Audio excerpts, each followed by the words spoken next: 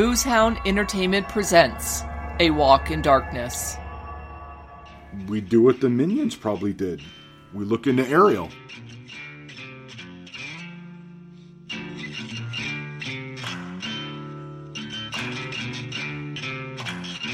We're searching for the Demonic Testament, a book written by a demon, and you're coming with us.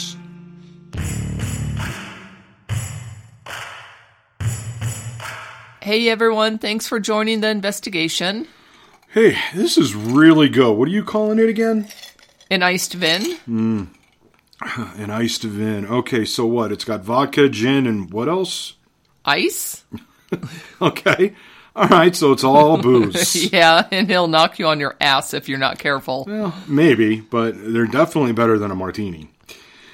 All right, so we've spent the last few days tracing Ariel's steps, so to speak, and to be honest with you, we couldn't get much. Well, yeah, not yet anyway, but this is what we do know. After she graduated high school, she moved up to Moscow, Idaho to attend the University of Idaho, where she majored in pre-med. From there, she went to medical school and ended up in Blackfoot, which is about 30 miles south of Idaho Falls. Mm-hmm. She went there for her rotation in psychiatry. The Kirkbride Asylum, the place where Agatha, Madeline, and you all stayed. Mm-hmm. Yeah, but her trail seems to end there.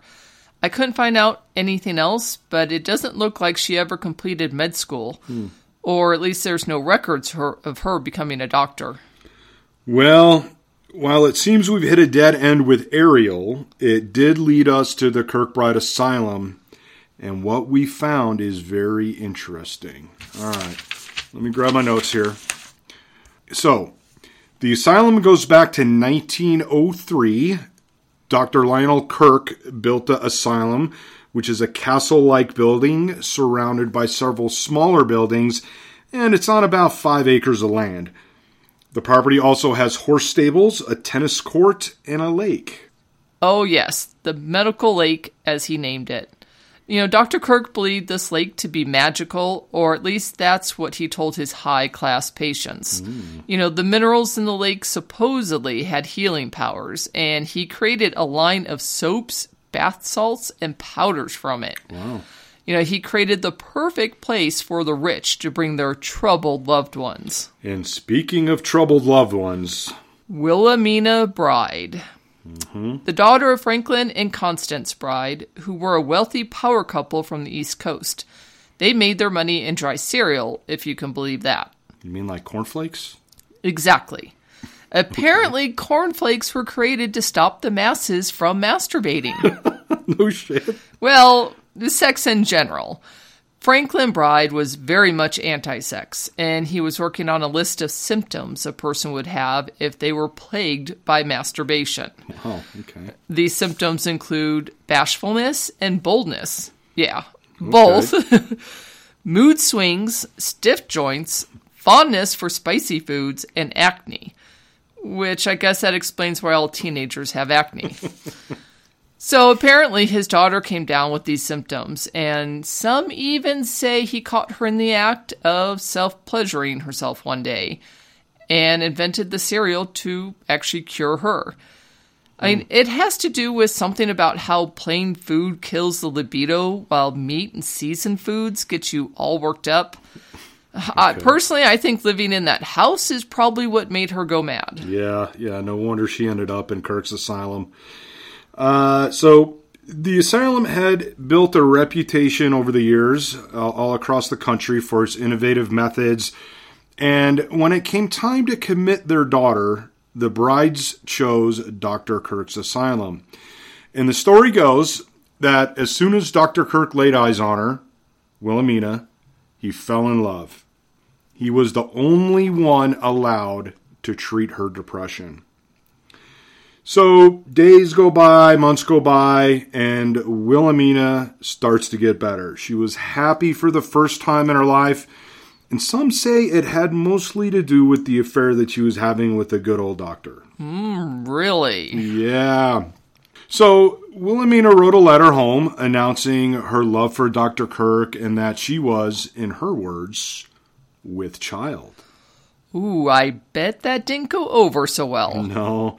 No, it really didn't. And in fact, the bride showed up at the asylum to get her, to pick her up. And this is kind of where it gets a little dark. This is where. Okay.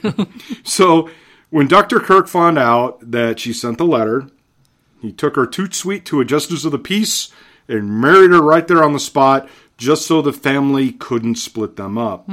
Yeah, so Wilhelmina believed that once her parents saw how happy she was and that she was pregnant, that they'd be happy for her and leave them in peace.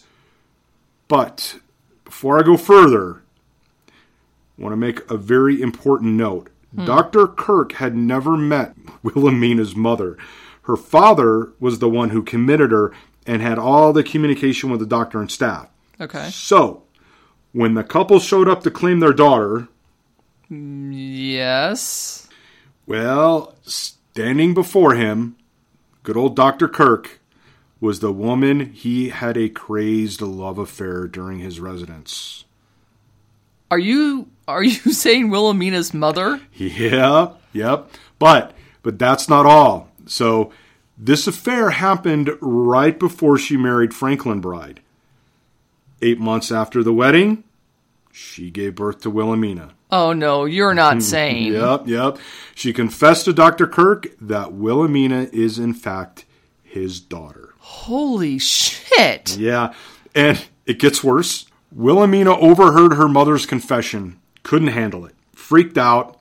She climbed to the top of the asylum and threw herself off. Wow, I can't even imagine what that poor girl felt after hearing that. Yeah, I told you it was dark. Okay, so immediately after this incident, the asylum became known as the Bride's Asylum. And there you have it. That's the history of the Kirkbride Asylum. And you were working on who owns it and all that other stuff. So what'd you find out about that? Okay, well, it's a bit of a mess, and I have, I'd say, a bombshell of my own. Oh, really? Yeah. As you can imagine, the asylum didn't do too well after Wilhelmina's suicide, and around 1940, it was close to bankruptcy. A company bought the asylum, saving it from bankruptcy, and they renamed it to Mercy Hospital for the Clinically Insane. It took some digging through all the shell companies, but are you ready for this? Yes. I traced everything back to Blessed Sacrament Holdings. Wait. Yeah. The Blessed Sacrament Church owns the asylum. The name change helped bring in new patients, but for some reason, in 1985, they renamed it to Kirkbride. Wow. I wonder why they did that. Yeah, I don't know. I just found the documents requesting the name change, but nothing about why they wanted to change it. It's not coincidental that we have so many connections to this asylum. Well, do you think the demonic testament is in the asylum somewhere? You know, I don't know.